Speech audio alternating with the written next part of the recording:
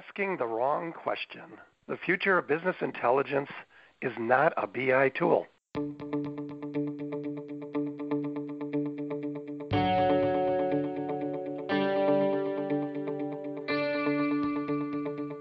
Hello, this is Ron Powell, and you're listening to Fast Forward on the World Transformed.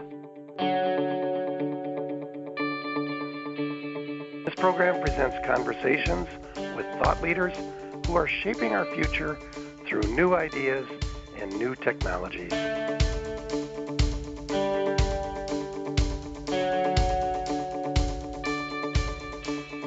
In this edition of Fast Forward, Daniel Mintz, Chief Data Evangelist at Looker, steps us through some common misconceptions about who uses data for business, how they are using it, and what the future of business intelligence looks like. Today's businesses face unprecedented challenges when it comes to the size and complexity of their data sets. New technologies allow more widespread and sophisticated access to data sets than ever before. With such capabilities at our fingertips, it is easy to assume that the future of business intelligence will be a bigger, more complex version of what has come before. But will it? Let's explore. The future begins right now. Live to see it, friends, and welcome to the World Transformed. This program is your guide to an astounding future that lies ahead, a future that will be here sooner than you think. I'm Phil Bowermaster, and I'm pleased to introduce our very special guest for today's program, Daniel Mintz. Daniel is the Chief Data Evangelist at Looker. Previously, he was Head of Data and Analytics at fast-growing media startup Upworthy, and before that, he was Director of Analytics at political powerhouse MoveOn.org. Throughout his career, Daniel has focused on how people interact with data in their everyday lives and how they can use it to get better at what they do. Daniel Mintz, welcome to Fast Forward on the World Transformed. Great to be here. Thanks, Phil. Well, it's so great to have you with us. And I thought we'd start out, let's talk a little bit about that changing data landscape that Ron mentioned in the introduction, because I think if we talk about the who related to data, that already sets us off on an interesting discussion. Who are the people accessing data for their business these days? People who might have to have some access to some level of BI capability. And how are they different maybe from the people we would have thought of as BI users in the past? Sure, yeah. No, it's a great question, a great place to start. So I think the thing to realize is that today, in just about every business you can imagine, data is part of the business. And for a lot of people, the time that they spend at work is often spent in front of a computer putting data into systems. They might not think of their day that way. That might be a kind of depressing way to think about their job, but right. But it is, in fact, the reality of what they're doing. And so the question isn't, will a broad swath of people be using data applications? Because the answer is they will, right? We already know that. The question is really, will they be able to ask questions of the data that they're putting into those systems and get answers back out? Because the very nature of the data that they're putting in means that those systems somewhere deep inside them have answers that would be useful to the business. And so the question really becomes, how do we get that data back out? How do we put it in the right hands at the right time so that those people who've put the data in can get answers, can get information and knowledge and wisdom back out? You know, I think if you're on Excel, that's where you spend most of your time. You certainly think of yourself as working in data. But think about a point-of-sale system, you know, in a restaurant. If you're using, you know, Square or Toast, those are big, powerful systems. And sure, most of what you're doing, if you're manning or womaning the counter, is taking credit cards and swiping them. But you and your customers are actually putting a lot of data into that system, right? And so, you know, it might be useful to know what kinds of things people buy at different times of day. What are the sort of ordering patterns on the weekends versus the weekdays? You know, those systems are collecting all of that data, and those answers are in there. I like to talk about it as data exhaust, right? It's not necessarily stuff that we're very intentionally putting in there, but it is in there, and those systems put off that data exhaust. And so the question is, how do we make sense of that data exhaust? You know, I sometimes use the example of my wife, who's a Pilates instructor, as something that most people would not immediately say, oh, yes, Pilates instructor, there's a data job, right, where somebody's working in a data application. But the reality is she is. Most of the time that she's working where she's not actually teaching class is spent in an app or on the website, dealing with rescheduling people, dealing with late cancellations, dealing with seeing which of her classes are filled. And that means that system that she's working in has all of that information about how people attend her classes, who is likely to cancel, how likely they are to cancel ahead of time versus a late cancellation, which of her classes fill up most quickly, all of that information. And she, unfortunately, can't answer those questions. She doesn't have a tool that allows her to ask those questions of all that data. But if she did, that would be really valuable information for her, right? And for the studio owner to know, oh, maybe we should add some more classes at this level, at this time, because the ones that we have are filled all the time. Maybe we should open up an extra spot and overbook this class by one because of the people who are registered, one of them is pretty likely to cancel. Those kinds of things would be really valuable to the studio and to my wife to know, but she's only putting the data in. She's not able to get it back out. So I think, taking that broader view of who is working with data today and really understanding that most jobs today are dealing with things where they're sort of entering data into these applications is an important distinction from the old days when you literally had data entry clerks, and that was how data got into systems, and most stuff was done on paper. It's like we're all the clerks now, right? Yeah. And not to say that there aren't, there isn't value to putting that data in, because there is some basic stuff that those systems do for us. That's why we're using them rather than paper, right? It is easier to manage a yoga studio or a Pilates studio using an app than it is to do it all on paper. But there's a lot more that you could do with all of that data, all of that value that you're putting in. And I think, unfortunately, most people have not been given the tools or the opportunity to get all of that value back out by asking questions and getting answers. Daniel, of course, getting the right answers out of the data has always been the goal of analytics and BI. Over time, we've found some pretty good ways to make that work. But now it seems that the tools that were successful in the past are becoming a big part of the problem. Why is that?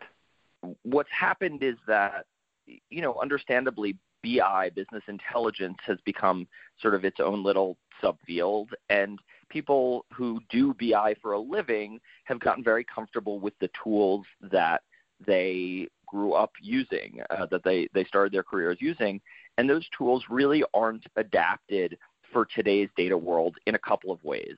On the one hand, I think the sort of major problem that they have is that they were built in a time when storing and querying data was hard, it was expensive, it was slow, and so those core technological constraints really changed the way and dictated the way that the sort of analytics tools were built.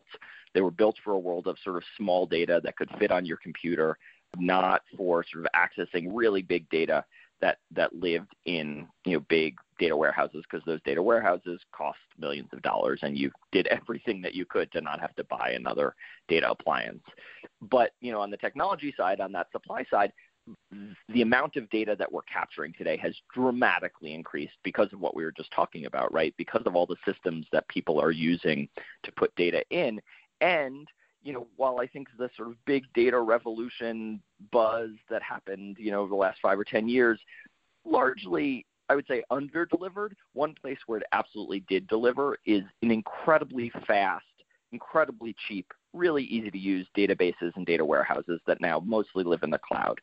And so that core constraint of having slow, expensive, hard to use databases, that constraint's gone. And so, I think it's important that we recognize that and think about, well, how could we reimagine the tools to take full advantage of these new databases, these data engines? So that's one sort of reason that I think the old tools are not working today.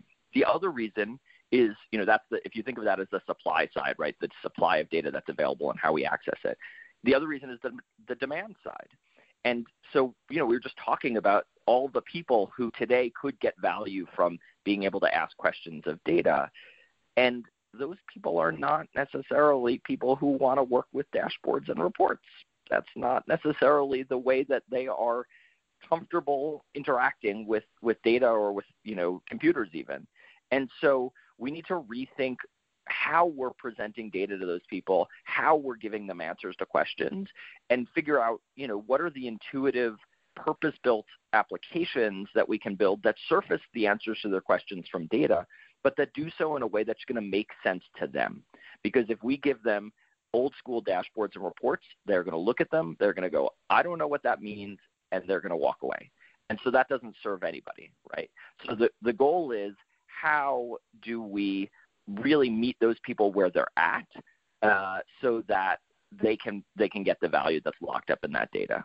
So I think BI professionals today need to recognize those two big changes on the supply side and the demand side, and take full advantage of the technology that we have today to leverage the full supply of data that we have at our disposal, and rethink the interfaces and the ways that we are presenting data to people to meet the demand in a way that's actually going to meet people where they're at. Well, that makes a ton of sense. And I think if they look at that landscape that we have today and they say, how do we create a dashboard or a report, per your point, that's asking the wrong question, isn't it? Yeah, absolutely. So I want to go there. We've said the title of the show now, asking the wrong question. And while we're going there, I want to go there even a little further, because you wrote this blog post a while back. It had a really provocative title. You're Not Normal was the name of this blog post. So first off, thanks for noticing. But I want to ask, how do the ideas from that blog factor into this whole issue of getting the question wrong? Yeah, so just to sort of summarize at a very high level what the blog was about, it's sort of a philosophical take that we as humans, we can only experience the world from our own point of view. This is not a new finding or a new idea. This probably goes back to the ancient Greeks. But that means that we have this very sort of unhelpful habit of assuming that our point of view and the way that we see things is probably pretty close to the way that most other people see things. And I think it's particularly important for people who work with technology all day and for data people to recognize that you are not normal. That is not the way that most people interact with data. If you go up to a quote-unquote normal person, to somebody who works, in a line of business department, or is a Pilates instructor, or is a cashier at a restaurant, and you say, hey, I've got some really cool data. Do you want to see it? Some of them might. Most of them are going to say, I'm sorry, what? And so that's not very helpful. So if your idea of how to introduce people to data is to say, look at this data, it's so cool, you're not going to get very far. And so what you need to do is think about, what are the jobs that these people are trying to do? How can you show them the value of the data, rather than trying to get them excited about the data itself? How can you go, and that means speaking their language, right? It means going up to the cashier and saying, hey, wouldn't it be helpful to know how many covers you're going to have per table on different nights, and have pretty good estimates of that, so that you could make sure that your staffing is adequate? Or go up to the Pilates instructor and say, hey, would it be useful to know, how likely you are to have an open spot because of a cancellation in each class? And they'll say, oh, yeah, that'd be really useful. Those are answers to questions that would help me do my job better. And so I think that is a really big difference in how we approach it. And I think that goes back to the idea of presenting people with interfaces that make sense to them, that are intuitive. And so I think, it's incumbent on us as data people to recognize that just leading with the data is not going to get us very far, that what we need to do is lead with the value for the people that we're trying to serve. When you think about GPS apps, right, on your phone, which is something that basically everyone is familiar with, right? Those are constantly feeding you data, but they're doing it in a really smart way that is going to make sense to you as a driver. You could get an alert on your GPS that says, hey, there's a accident on the highway ahead. Just wanted you to know. There's no exit. There's nothing you can do, but now you've got 15 minutes added to your travel time. And maybe that's slightly helpful. Maybe you can then call ahead, to your friend and say, hey, I'm going to be 15 minutes late. But mostly it's just going to stress you out. Yeah, basically Whereas, it's just giving you the bad news, right? So here's the bad news. I mean, maybe you're the kind of person who likes to, know what's going on, but, not super useful. It certainly doesn't help you make any better decisions. Right. Versus there's an accident ahead and there's an exit before the accident. Take the exit so that you don't get stuck in traffic. Now we're giving you data. We've given you data in both cases, but now we're giving you data that you can use to make a better decision, right? It's information that you can use to make a better decision. And that is really valuable. And you could imagine the GPS just telling you there's an accident ahead and putting it on you to figure out the alternate route. But that wouldn't be the app doing its job. It would be the equivalent of giving you the dashboard, right? Without any sort of guidance and help connecting that to what you're trying to do, which is get to your destination as quickly as possible. And so I think thinking about that and thinking about how do we serve people well is really important.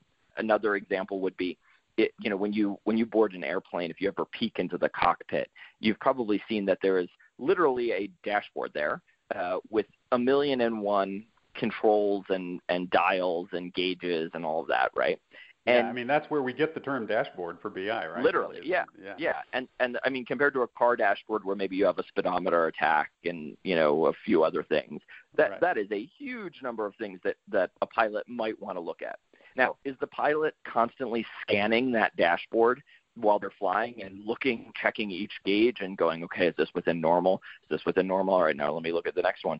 No, what she's doing is she's flying the plane and she's knowing that dashboard is really well designed, and it's going to tip her off if something is wrong and tell her, oh, look at this gauge, right? It's going to set it off an alarm and say, look at this gauge because you're low on fuel or the oil pressure is dropping, right? It's not going to expect her to just constantly be scanning the dashboard and finding the one that's doing weird things. It's going to tell her. And so that's an example of a really nicely refined tool that is intuitive and meeting the user where they're at, right?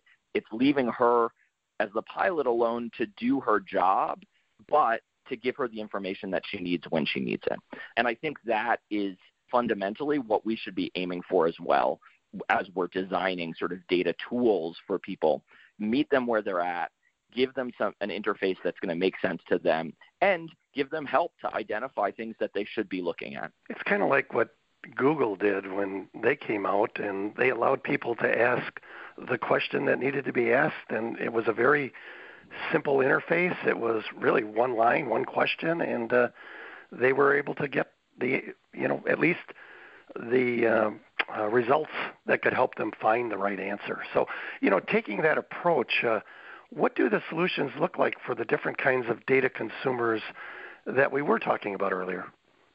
Yeah, I mean, I think Google is a great example. I think people think of search as being really easy. Oh, I've got a website, I'll build search into the website. Turns out search is incredibly difficult. It just Google does it so darn well that people assume, oh, it must be easy. But in fact, Google has thousands of the smartest engineers in the world working on this and constantly refining it and making it better. And, I think data is similarly hard. I don't think it's a simple step to get from sort of where we're at to the kind of sort of suggestive analytics that I've been talking about. At Looker, we recognize that actually most companies that we work with, they have this fear that they're way behind because they read all of these hype-filled articles about, oh, this company is doing this amazing thing with artificial intelligence and natural language and blah, blah, blah. And the reality is that most businesses don't know what they're doing with data. Like, they really literally have trouble answering really basic questions. And the reason is because it's hard. People should be ashamed of that. They should recognize that it is often hard to get a clear understanding from the data about how your business is running. We see this all the time where businesses realize that different departments are all running out of different Excel workbooks. And, in the process of implementing Looker, they pull those workbooks together and they look at them and they go, guys, I think we have 6 different definitions of what a customer is. Everyone's like, no, that can't be. It's obvious what a customer is. A customer is whatever's in my Excel workbook. And they say, right, I know that you think that, but the other 5 departments also think that. And all of your definitions are different, right? Slightly different, uncomfortably overlapping definitions, right? There you go. That's right. Yeah. And so I think that those really fundamental questions about how we're running our business, what are the key metrics that we need, are harder than people think. And, that is really the first step. Natural language isn't much help if it says, how many customers did we gain last week? And the answer is, well, depends on how you define customer. Do you want to use finance's definition of customer, or marketing's, or sales, or operations? And you go, huh? There are 4 different definitions of customer? That's crazy. I was asking what I thought was a simple question, and it turns out it was harder than I thought. And so I think that recognizing that, being sort of okay with those questions being hard and humble about them is a really important first step, because once you get those definitions unified and get that single source of truth about how your business is running and what the metrics that matter to your business are, then you can start building the sort of intuitive interfaces and more interesting stuff on top, right? Whether that's giving a digital marketer an interface that looks like Google ads or Facebook ads or LinkedIn ads or Twitter ads, but actually unifies all the data from the 4 or 5 different channels that they're advertising on, so that they can make cross-channel comparisons and don't have to download the data from each different tab in their browser and then stitch it together in Excel, which is what they're used to doing, but rather can just very easily see what's going on across channels and know, oh, look at that. The ads that are running on this channel are actually costing us twice as much per new user as the ones that are running on this channel. And hey, look at that. There's a button right in this data tool to pause the campaign that we're paying too much for. That's the kind of thing that just blows people away. And that's really how Looker approaches the problem and thinks about the problem, because the sort of amazing thing about the time that we're in is all of these tools live on the web. And so you can link them all together, right? If you're sort of a modern browser-based tool the way that Looker is, you can take advantage of all these APIs that these different tools that people are using expose and really link everything together to make it not just a tool that tells you what's going on, but a tool that lets you take action based on what you're seeing. So moving ahead from there, if we jump now to the future of BI, we know it's not a BI tool. We know it's going to be something that's going to put data into context. Normal people aren't interested in information unless they can do something with it, unless it's going to get them someplace. So if the future of BI is not a BI tool, what does the future look like? Yeah, I think that is exactly the right question, right? And I don't mean to imply that BI tools, dashboards, and reports are going away. I think they are certainly still useful for a lot of things and will continue to be a core way that a lot of people interact with data and business intelligence. But I think they will increasingly become just one of many ways that people are interacting with data. And so I think we need to really broaden our definition of what a data tool is and rethink all of the ways that we can embed data into the workflows that already exist, right? So that if you're working on a warehouse floor, maybe you have a data tool on your iPad, right? We actually have a lot of customers at Looker who do exactly that. Customers like The RealReal and ThreadUp, customers that are constantly dealing with thousands or tens of thousands of SKUs for all of these different items that are coming in from customers. They run sort of digital thrift stores or online thrift stores, and so items are coming in. They have to be classified and graded and then put on the web, and then they have to go out and get picked, and they have to figure out which ones are moving and which aren't. Well, there's no reason that the people on the warehouse floor couldn't get data about that, right?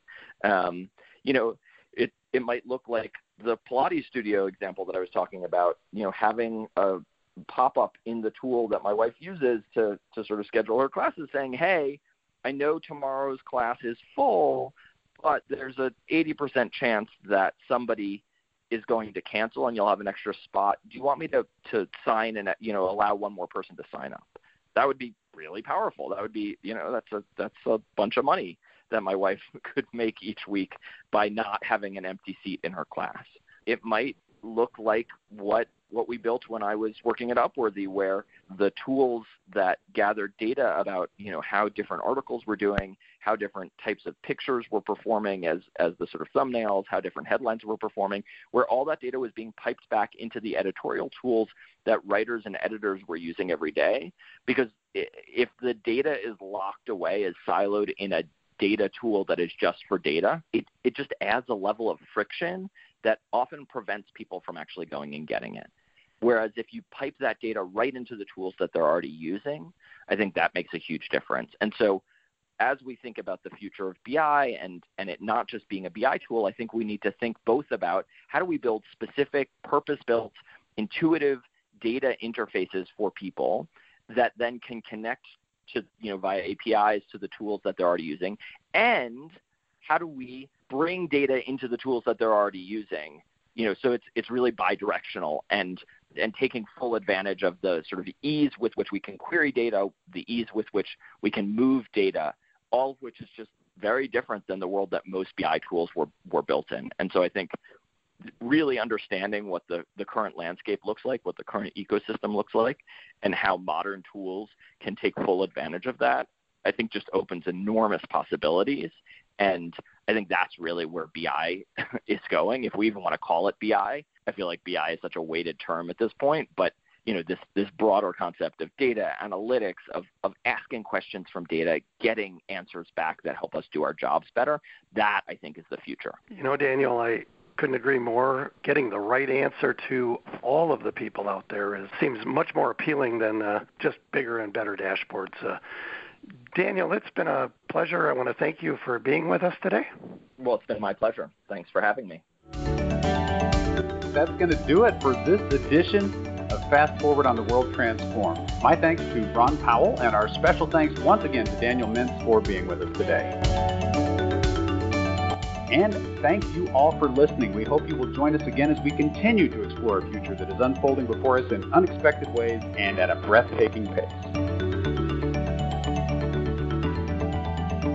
And until next time, live to see it. To learn more about Looker, go to looker.com. To learn more about this program, visit worldtransform.com. Thanks for listening.